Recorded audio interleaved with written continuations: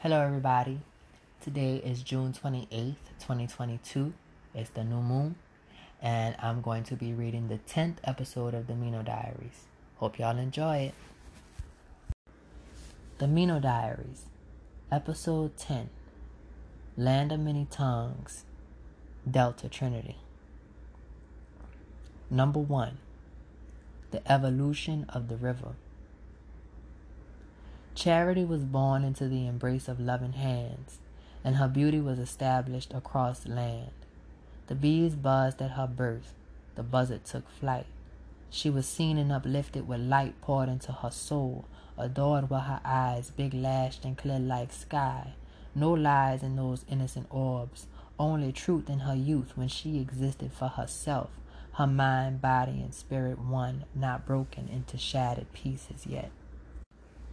She was a tame thing, comfortable in the quiet where everything fascinated, the flutter of butterflies, remarkable, so big were the trees.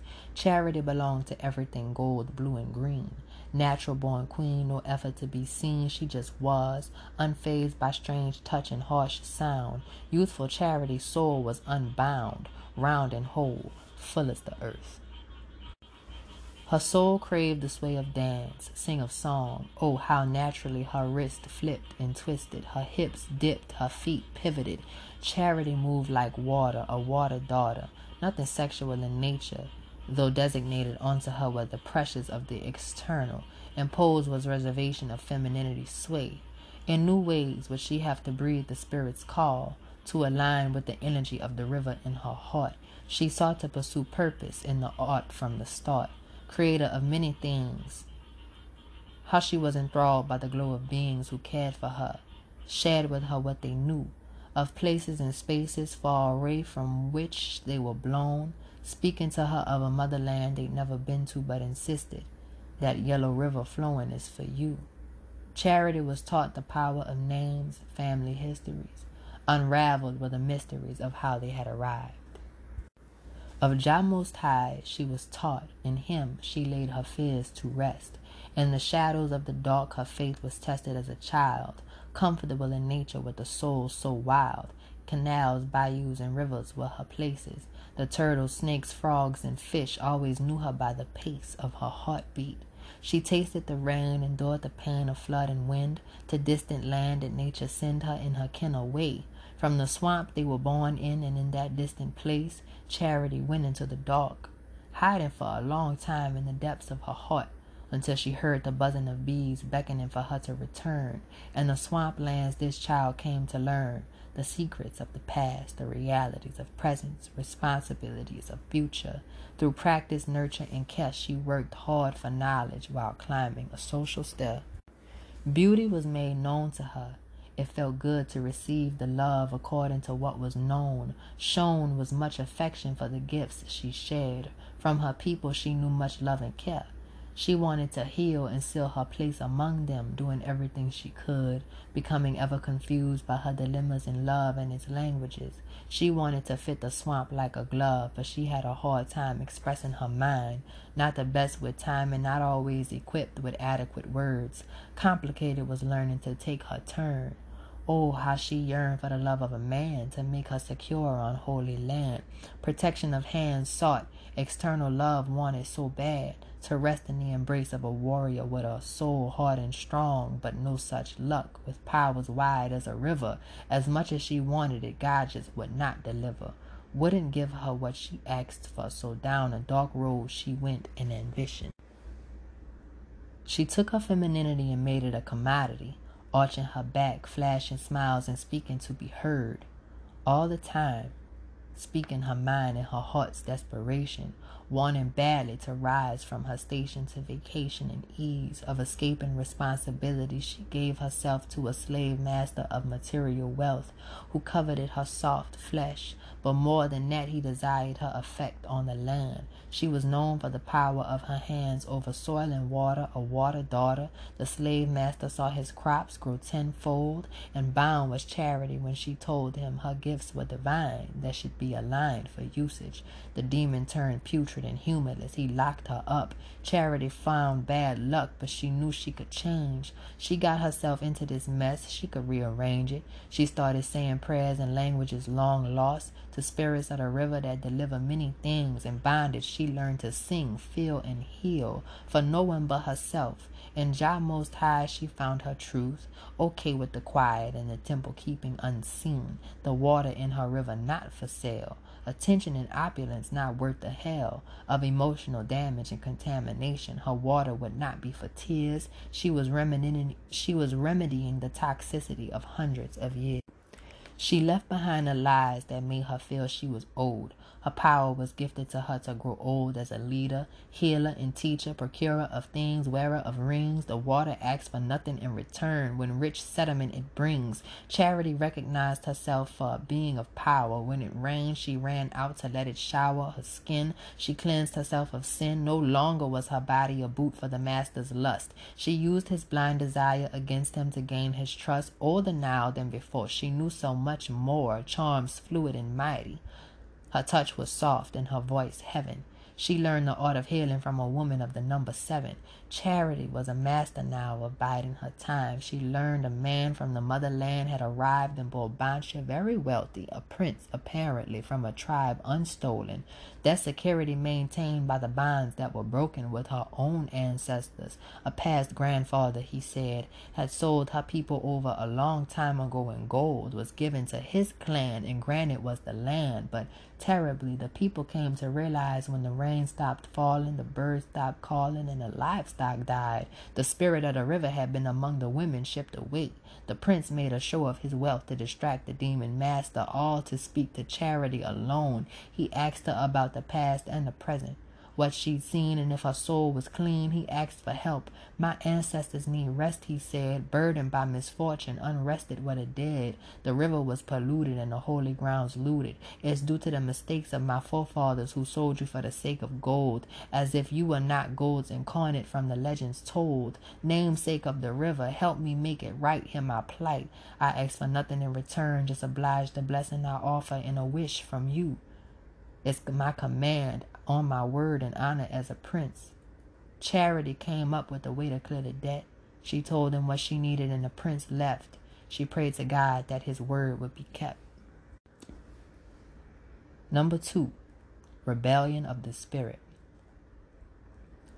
Song was sacred, called up from deep in the chest, passed down through spirit, sang with the whole body, swinging machetes and planting feet firm into the ground. Crops go green and lush to the frequency of sound, heavy with rhythm and melodies of the past. When languages were lost, it was song that lasted. Faith was called on in the fields. With song and speech, the lower class could heal. Miracles of speech achieved through holy vibration, for power of speech achieved in song couldn't be taken away. Stored in the mind, passed down in ritual. Song and oral storytelling were ritual, and Bridget was known for the power of her voice, forever proclaiming choices. She chose how she would be, without fear of demons, grounded, strong as a tree. When she sang in the fields, her voice was heard loud. She was proud and heavy-hearted like thunderous dark clouds. When the thunder would clap, she felt her spirit was found. She stopped being afraid a long time ago. She felt pain just like anybody else, but flesh was flesh, spirit was spirit. To get to her spirit, you'd have to work to break her flesh. The overseers knew she wasn't easy to arrest. She was rebellious and calculated and challenged to authority, never conforming to the press of false superiority. Using her voice and drums to send secret messages in song and rhyme, she could speak in plain day the destruction of enemies. They'd never catch on until the delivery of energy. Lightning from the sky would strike an overseer down. The lash would whip her back and master's children would drown. They knew to keep her from the house 'cause she would burn it down. Not welcome in the kitchen, she would poison the food. Ask her and she'd say she was nobody's slave.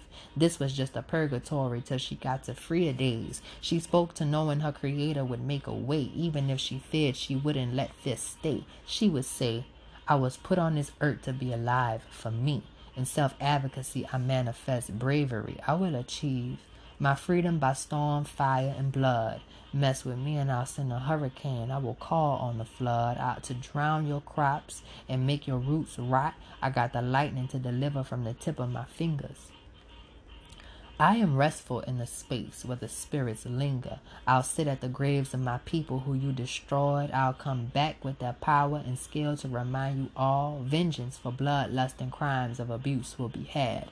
I was told stories of my past life who was armor clad. She was free, quick as a breeze, bright as a rainbow, mother of 9 tributaries flowing. I know my name. You thought you stole it, assumed you were strong enough to hold it. You thought you could choke the sound from my throat? I am the ruler of the darkness. I sleep easy in the underworld. I keep the gate of transition on a mission. Come with me. Bridget told her people around a secret fire in the woods. We strike the master's house in the pitch of the night. Better to die in retribution than grow old without a fight. I'm not scared, no reason to fear anything anymore. I've lost my people, sold and hung at the squares. I'm not losing no more. Over emotions, over potions and quiet conjuring, summoning, praying. I'm ready to make them hear me, feel me when I speak. With thunder make the demons get weak and watch them squeak like mice. Foot heavy on them like a house falling on a witch. Twitching at my wrath. Can you feel it, hear it? Ancestors saying you gotta have courage to heal it. I let go of the past as I move through the future. I become as I will be. Through strength of self-accountability, mobility is due to me. I will be free. I live for myself first. I refuse to be a slave. I will no longer be subdued, used, abused, and cast out to freeze and rain. The rain heals my pain. I raise my hands to the sky and delivered as a sacred relic sent from Jah Most High. A sacred scarf of indigo shimmering and fine. She covered her head with it until she crossed the line of the master's mansion properly, hidden in shadow, creeping up past the pigs, silently dispatching them and shutting their eyelids, incapacitating hounds and stalking further ahead to the house of Olympian with their weapons drawn, just about to storm the house when a woman stepped outside into the cicada singing night. She'd sensed Bridget coming and stepped forward, braced for a fight. Bridget looked upon this woman with skin of mahogany. How could she dare step between Bridget and her destiny? No respect for the black mistress, Charity, proclaiming, "Get out of my way or you will be the first to die." Charity said, "I welcome you to try." Bridget took off her scarf and held it as a whip to wield. From the folds of her gown, Charity pulled a dagger from her hip. It changed into a spear, and the two women collided, the power of two rivers surging into alignment. They fought quiet. Neither wanted the demons to hear. Bridget's scarf moved like shimmering black water in the night. Charity's spear arced golden light. Both women were descended from river spirits, incarnates of the women who left the shores with their people, persistent to keep contact, connected in bloodline contract, holy women who passed down power across generations. Here they were battling in the night, neither winning. A draw concluded the fight, and Bridget spoke. "How could you betray and lay with the master? How could you fight me? One of your own. You would lay down for demons. These are your colors shown." Charity replied, "You know not what you speak. You think me treacherous, and that I understand. But complex are the circumstances of our bodies on this land. Never simple, never black or white. You may not reduce me to what you feel is wrong or right. I've been fighting all my life to make it out of this hell. If you attack them now, you will ruin my plans. I beg of you to be patient, and you'll see. I'm coordinating something years in the making, more sacred than vengeance. I can help you attain more retribution to see you and me back to our old shores. Be still, trust me, and you will see. Come with me tomorrow. I will take you to meet the third water daughter of our sacred Trinity." Number 3. Healing Hands of Marie. Marie was born with healing in her hands. Black hair down her back, she carried knowledge in the strands. She was blessed with visions and memories which weighed her spirit heavily, but steadily she found strength to carry responsibility. Energy was felt when she knelt before altars to black Madonnas, sacred to the women of her tribe and clan of House Malani, the water healers, the powerful dealers of number 7's frequency. Gold and silver gleaming off the ears and rested on the chest. Rings on nailed fingers for holding and lifting, protecting and gifting. They called on the venerated mother spirits who stewarded the holy child, and Marie was granted the flood of visions of her form as queen of oceans. In her ancestral past, she found hints and clues in 7 figures, blues present in dimensions of her life, sacred and resonated in her heart. Did the study of spirits and root work align?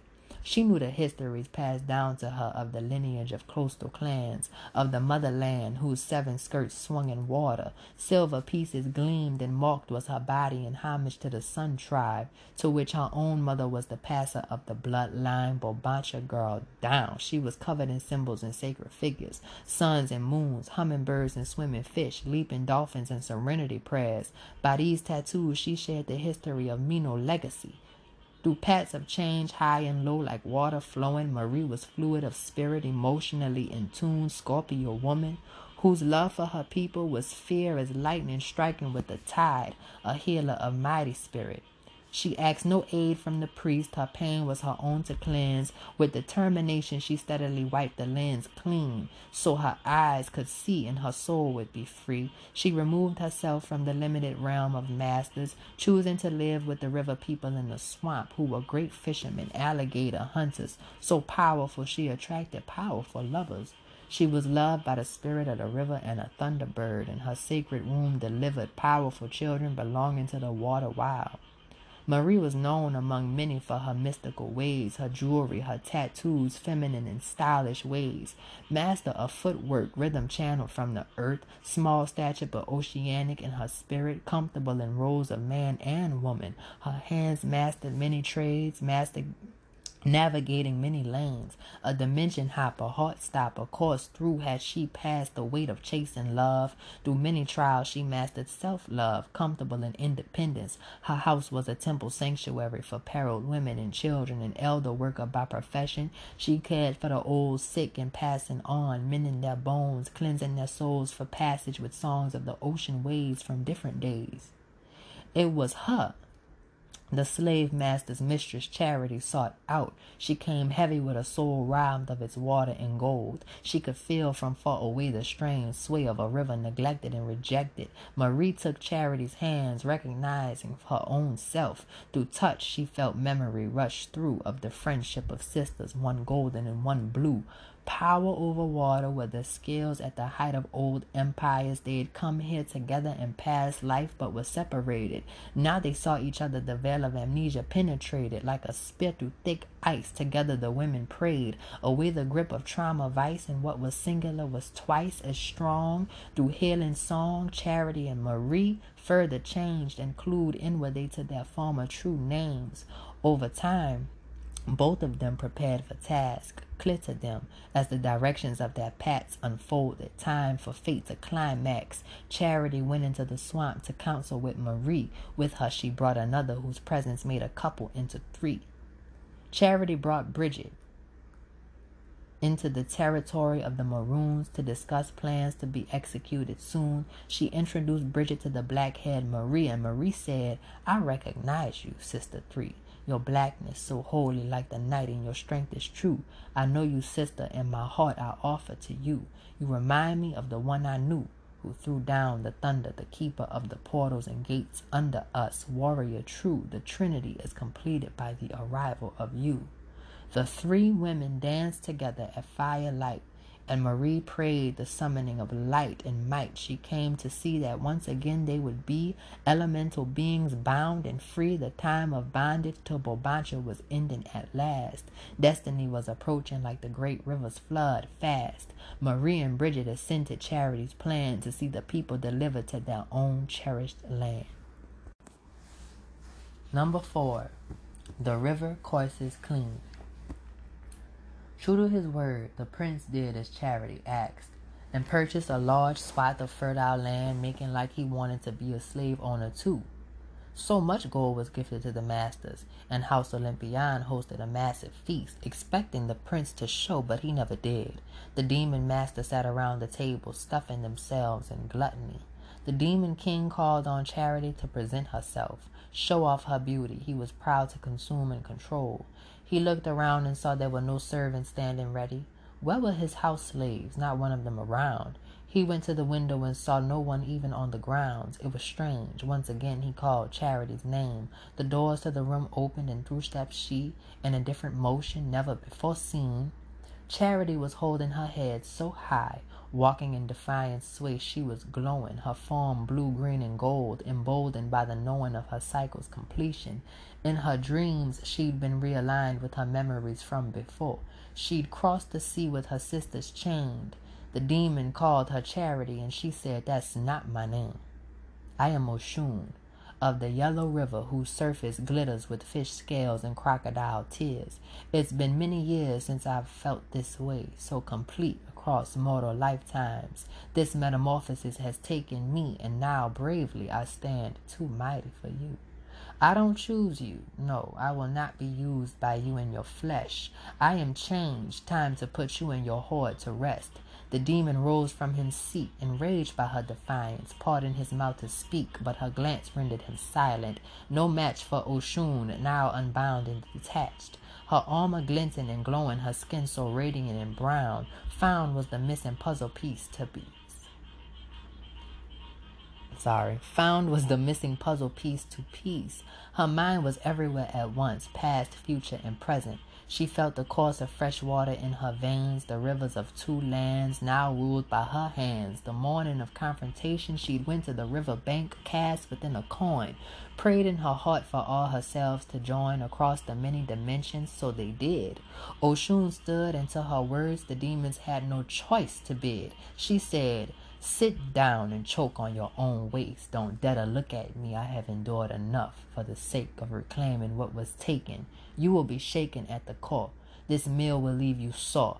Rot and fester on the ashes of what is left, the karma of land and body theft. I reclaim my fertility. It belongs to me. No longer will your fields prosper from using me. I command the bees to withhold pollen and honey, and the buzzards will not initiate the disposal of your waste. You will taste from the soil the disrespected dead boiling up through the roots of your crops which rot in your chest. Did you truly expect to survive and thrive when its foundations are so foul and full of wily intent? I take away from you the privilege you assumed. I'm leaving your plantation and my own garden will grow. Your shadow will not loom to black out my sun. Your evil will not doom my daughters and my sons. By force of Jah Most High's will delivered in me, I will be free, unshaken in my dignity. My flowers will bloom sweet, many bees I will keep. In security I will rest my head to sleep. I will not rely on you for my self-esteem and validation. In my own soul I will know motivation, and I'll rise like the sun and expand as the stars. My scars are mine to adore.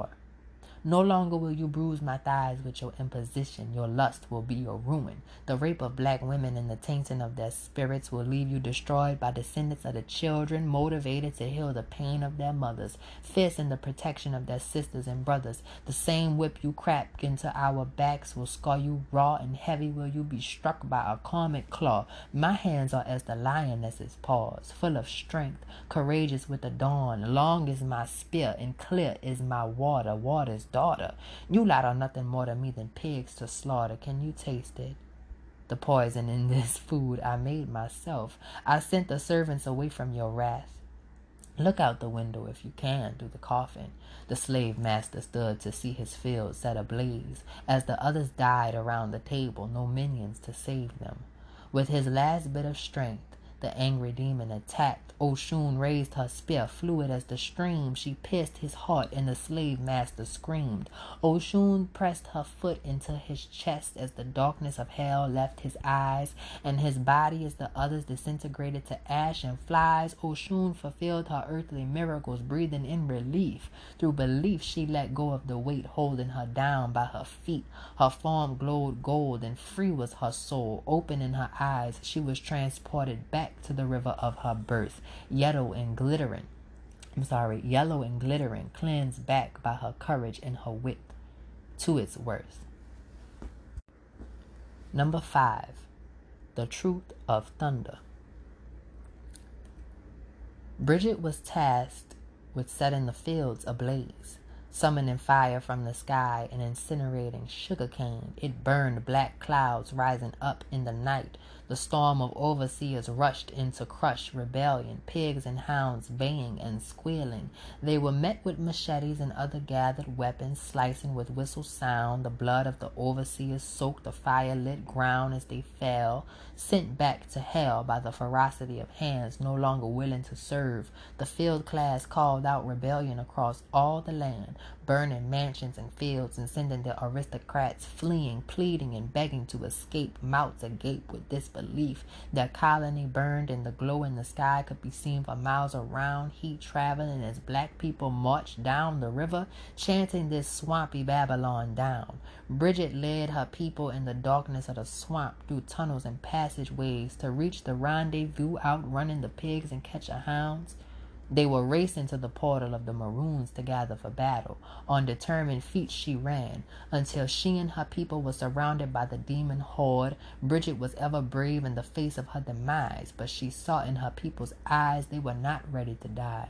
The demons' numbers were less, but their weapons superior. To make it through the portal now, Bridget needed a miracle.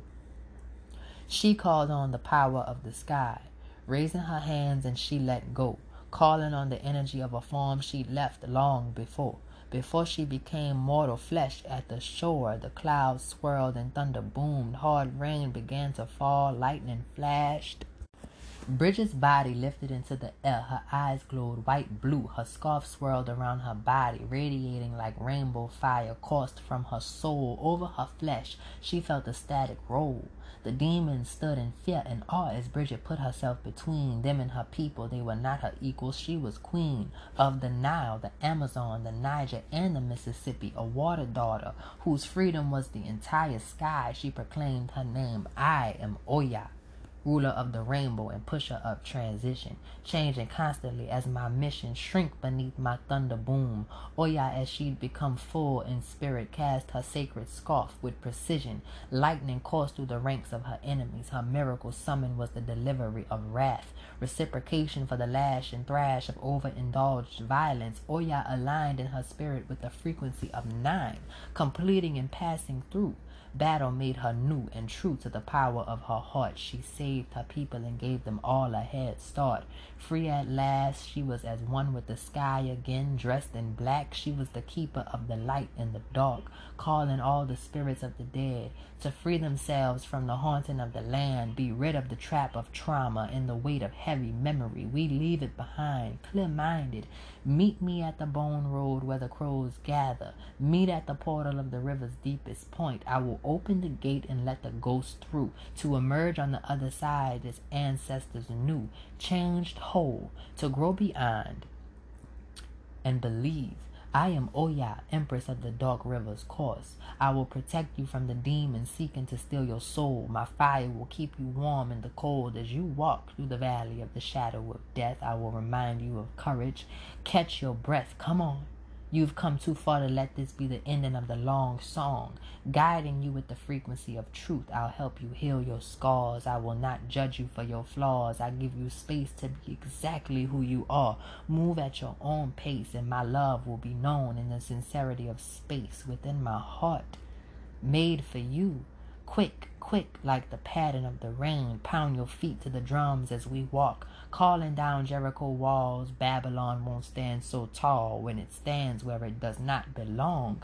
Courage is inalienable, and freedom is our right to fight for life, lived, not just survived through. Walk with me through the night to the light.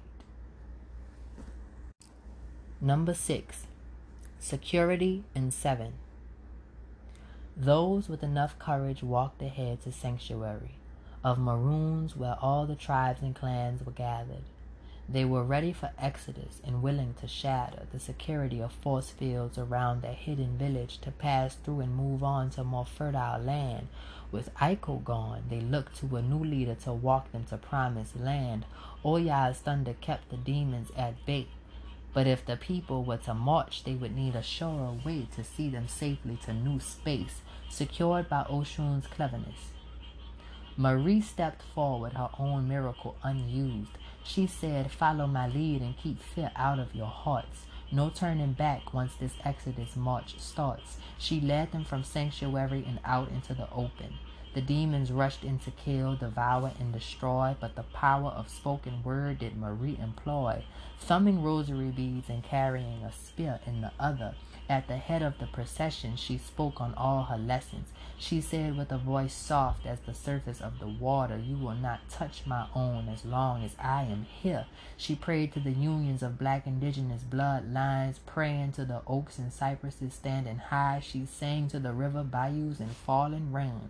She purged out the remnants of the past pain. She spoke protection over her people, and they walked untouched, to land not to be stolen, a place to thrive unbroken and open, free from traumas of bondage and genocide. In this place, peace of mind would reside. The gardens would grow, and the hummingbirds would pass. The turtles would swim, and the dragonflies would dance.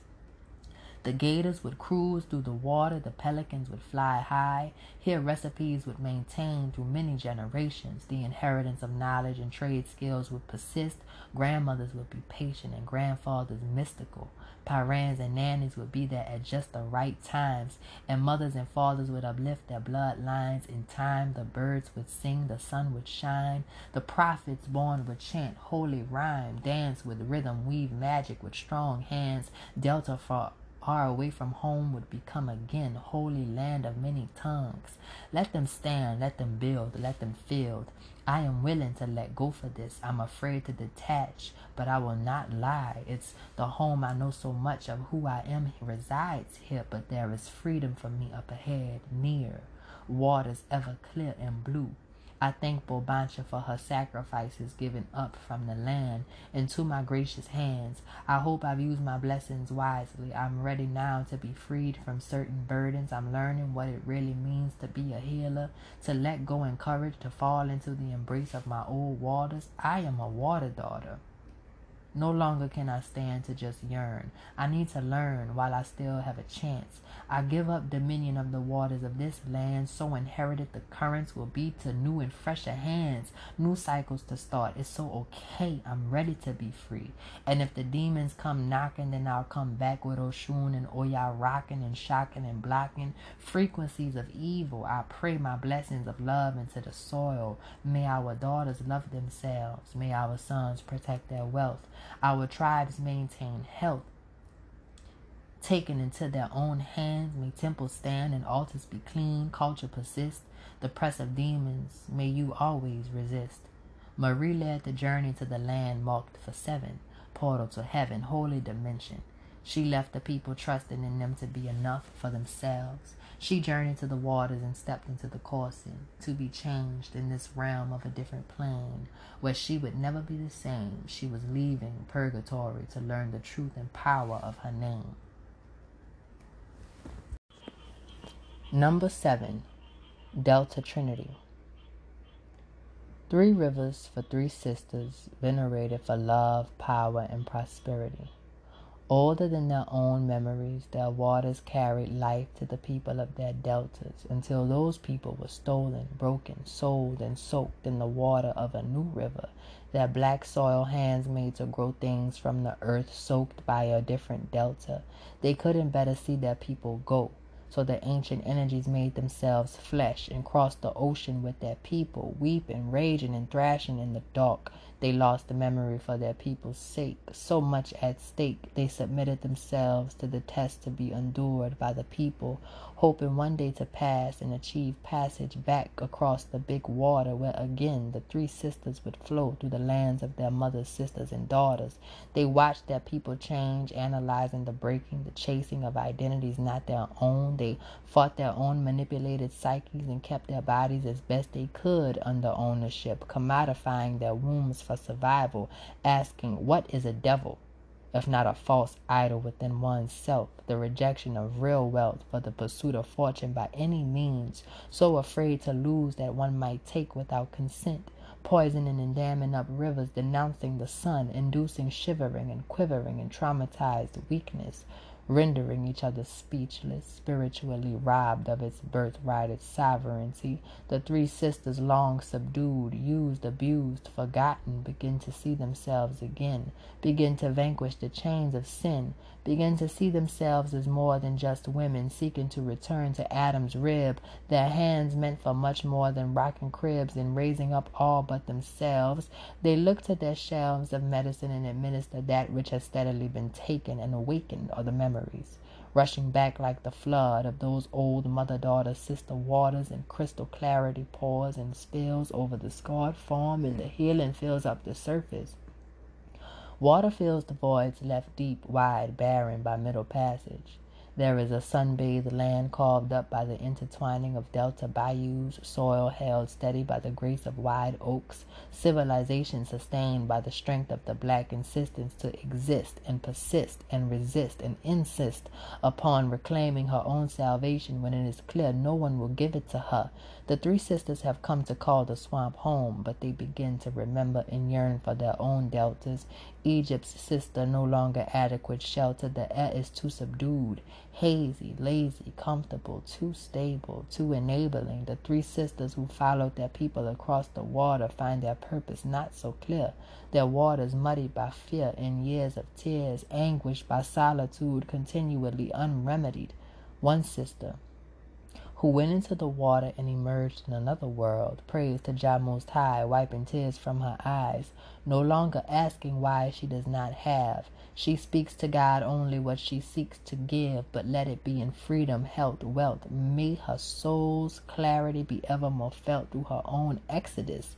She is ready as ever. The ghosts of her past have been left behind, purged by incense in the upholding of boundaries.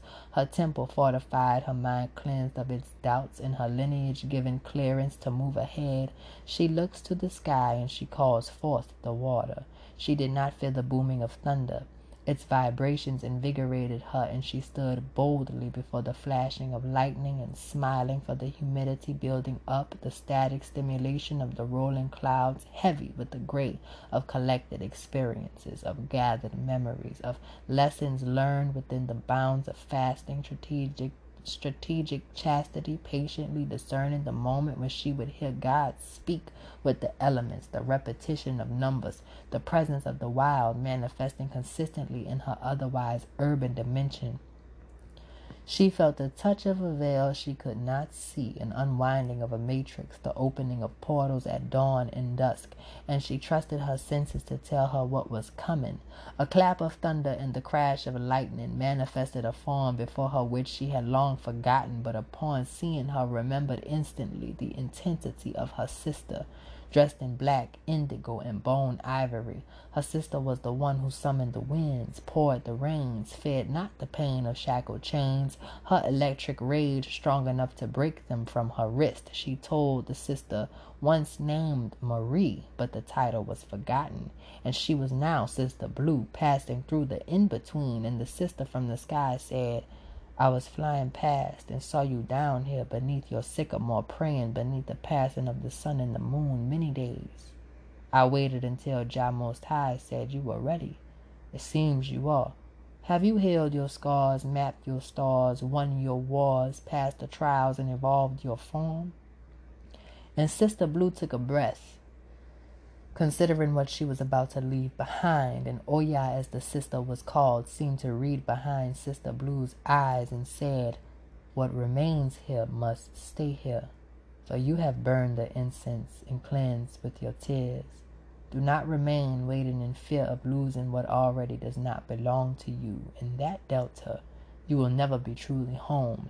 If you remain, you will grow old and withered, stagnant and alone. You've been shown the truth. I've made it clear with the washing of rain many times. Do not be blinded by your pain and rendered lame. She reached out her hand. Come with me, beloved sister. It's time you learn the power of your name. Sister Blue took Oya's hand, and they flew into the sky, and she watched as what she knew to be home passed by, to be seen no more, and she stopped looking back, only forward to the sound of a river rushing toward a purpose not yet seen. She could sense all she was meant to be as Oya descended from the sky and brought her to the edge of the river, flowing, growing, showing, knowing with ancient speed, filled with gathered sediments, the stories of its past, feeding life. The pulse of the delta was heard in the river's breath, and Sister Blue looked out, imagining its depths. Oya's thundering clouds cleared, and the sun, golden and vibrant with holy fire, appeared, reflecting diamonds across the water's surface. Her sister spoke. Some people only see the beauty of the river when it is clear. To see through to its bottom is to know it and dive in head first. No need to be cautious of what inhabits it, but this river here is rich with the nutrients of the earth gathered from its birth and from the sky and the sea. This water carries life, memory, energy. It is not meant to be understood by all, only respected, its floods unsubdued. We are healing sisters. Our waters are meant to be used, but we can do nothing for those who fear the storm, who shrink before the rush. We can do nothing for those who simply want to watch our rivers. We can only heal those who know how, or seek to learn how to swim. Dive in. Sister Blue looked at her sister, realizing suddenly that she'd been given a command. I can't see what's in the water, and the current is too strong. I'll drown. And Oya laughed.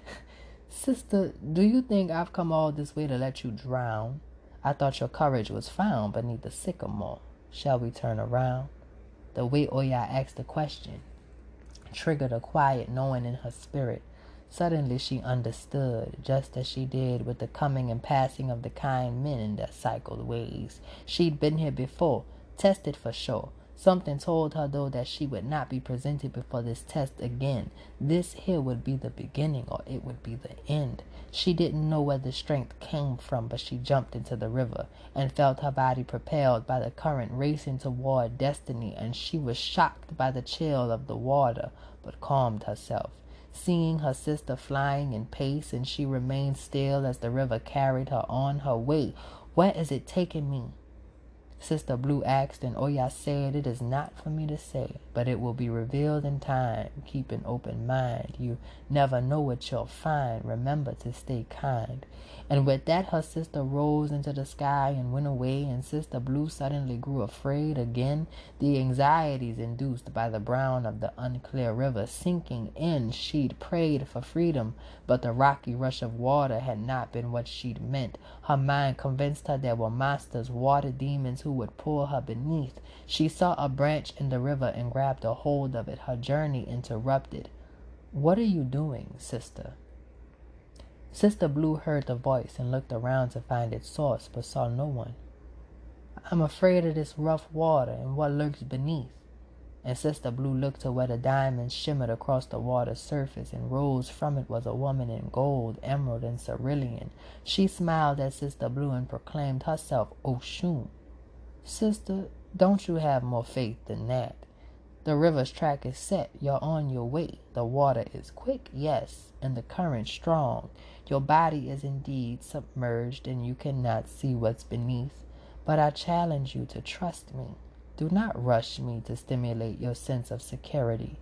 You're not knowing the way my water is cleansing, growing, baptizing. You feel the rush of water, but your head remains above. Your lungs are clear with Oya's air. You see that if you just stop and breathe, believe. Your memory certainly is subdued. I never knew you to feel water's embrace. What happened to put such fear on your face? Sister Blue looked at her sister and found more memory returning, finding a subduction of yearning replaced by learning gathered from the crystal eyes. She'd never imagined she'd find the kind of love manifested before her radiating gold. It was a love unsold, a love which would not fold. It was old love, the love of shared wombs, the love of shared wounds. Oshun said, there is no beginning, middle, or end to ever be remembered between us. Only the union and continuation in alignment. We do not need to speak on what is known. We have always been three sisters, you, Oya, and me. Can you feel the embrace of old memories refreshed by the water, new? Tell me, sister, what is so heavy that it weighs you? And Sister Blue cried out, I have been hurt, sister. I want to heal, but my patience won't let me. I want to give and love, but the men don't want me. I want to sustain truth, but my own heart will not let me discern it. Oshun's eyes grew serious. Unlearn it, this energy of pity. Unlearn envy, doubt. Do not live to be offended. Do not be dramatically long-winded. Sister, do not over-explain. Do not waste time complaining about what is lame. Change what has festered the same. I know your ways, for they are mine as well. I know the pain of portals opened by touch. When the water swells, you want them to tell you that it's not for nothing. You want them to reassure you of your powers, appreciation, intuition to be vindicated. You want them to desire you, but sister, you cannot control that. You cannot make anyone see. You cannot force anyone to be. And this journey is meant to help you see that you can be a great many things beyond the limitation of your strong-held infatuations. Grow, know, show. Our Creator has much in store. But you must believe you are worth more than what you receive, that there is far more to learn than what you believe. I do not ask you to be immune to fear. I only ask that you let me hold you near. For I am here and they are not. Let your search for external love rest in the swamp. It's not your burden and neither is it theirs, sister. You must learn to filter the caring. Let the river cleanse you, so you may understand the true meaning of love, for your perception is weighted with the soot of pollution.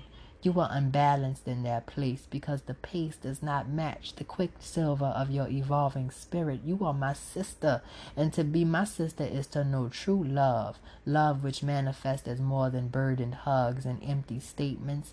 Never again shall you succumb to the energy of empty proclamation. Love is action. Love is sure attraction. Love is motion and reaction, reciprocation, stimulation. Love is consistent. Love is truthful. Love is old and it is youthful. It is useful. It is growing. Knowing, showing. Love as it truly exists is what you've missed. But you must understand no one else is responsible for this. The love which I've taught you to recognize is not to be sought in external eyes. The love I've shown you, you've forgotten, but are coming to remember once more. You come to understand again the love of your own shores, the love of your own being. You do not need to prove anything. You do not need to be anyone's anything. You love yourself. You keep your temple and you mind its entrance. You fill your voids with your own waters. You are the strongest of water's daughters. Don't you see that yet? Don't you understand whatever needs are to be met must be met by yourself for you? Or the source of wealth and health?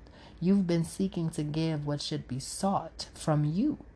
You've offered too much, and so your spirit is abused by your own overuse. Accountability is necessary, for whatever you have manifested is a result of your own estuary's contamination. Do not let hard-headed pride and arrogance block the stimulation of your sediments. Do not dam the river, or you will fail to deliver the true love from your core to yourself and anyone else. Do not waste time asking questions, for in the need to ask lies the answer. Do not be destabilized by kindness. You are not used to it, but you must grow accustomed to its embrace. For you are deserving of the stimulation of affection, protection, and you must do the work to not hurt yourself and kind men in your pain. Part of water's responsibility is the keeping of secrets. Psychic energy courses through our brains. We know more than anyone else, the brain, and when we are stimulated by the proximity of solid frames, it can render us tame, lame, suddenly thrust into a game of poking and prodding, trying to figure out where the danger is or isn't, where love is or isn't, insisting and on a mission, because we do not understand that where one thing manifests lies the passage to manifestation of more. But faith must be kept to open the door. No more should you fear the loss of anything more than you embrace the changes which usher in everything. Water must keep moving, always. And if one is thirsty, they will drink. If they know how to swim, then they will swim. Do not beg to teach them. Do not flaunt your current. Do not rage in despair at the drowning. Do not grow bitter at the rejection of what you wish to offer. Water's daughter, you know better. To be so destabilized is a hint to your own clouded eyes. You are angry at inadequate upkeep of your temple, but the truth persists. Why did you let them into your sacred spring so easily? You are the guardian of your gate, and it is up to you to officiate the entrance of all souls. There would be no need to grow cold and fragile if you grew more agile in your love of self. It becomes armor, fitted like a glove, and it keeps you stable.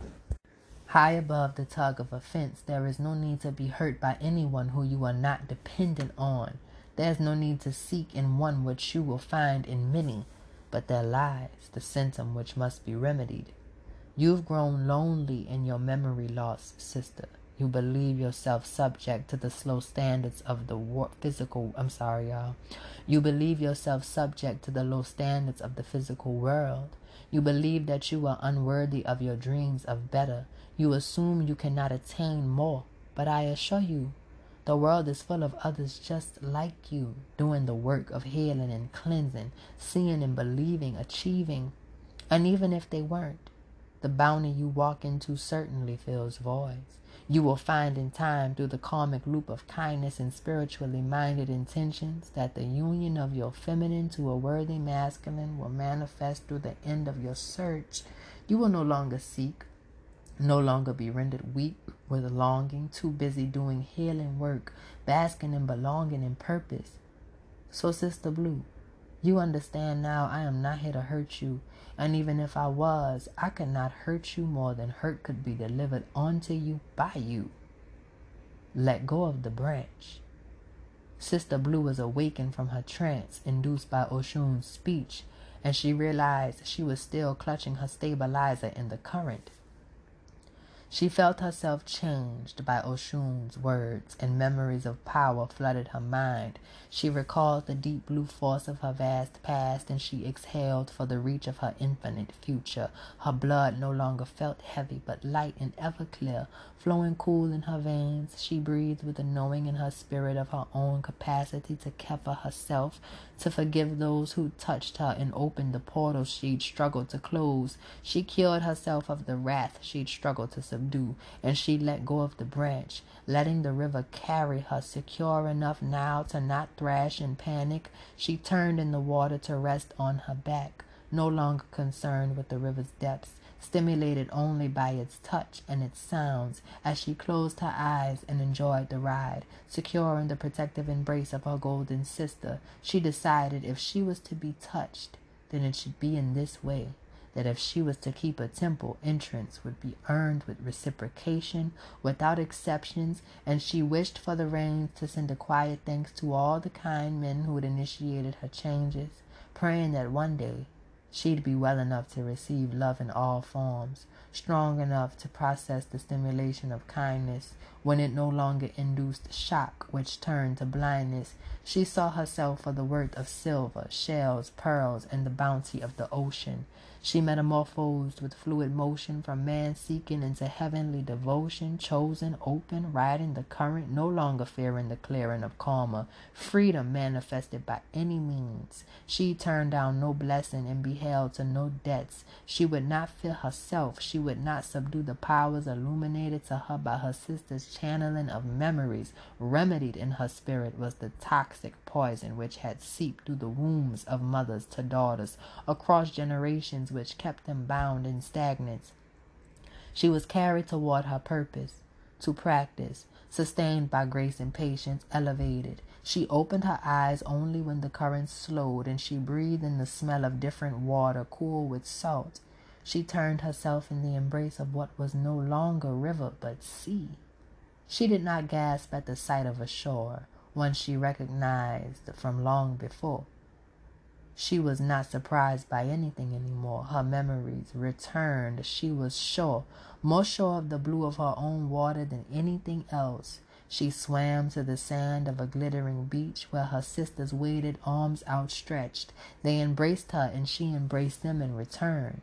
They led her down the shoreline to a temple and told her, "This temple is for you to keep, for you to remain, to change constantly and remain the same." They gifted her with silver jewelry, pearls, and fabrics of indigo, jade, sea green, cerulean, and periwinkle.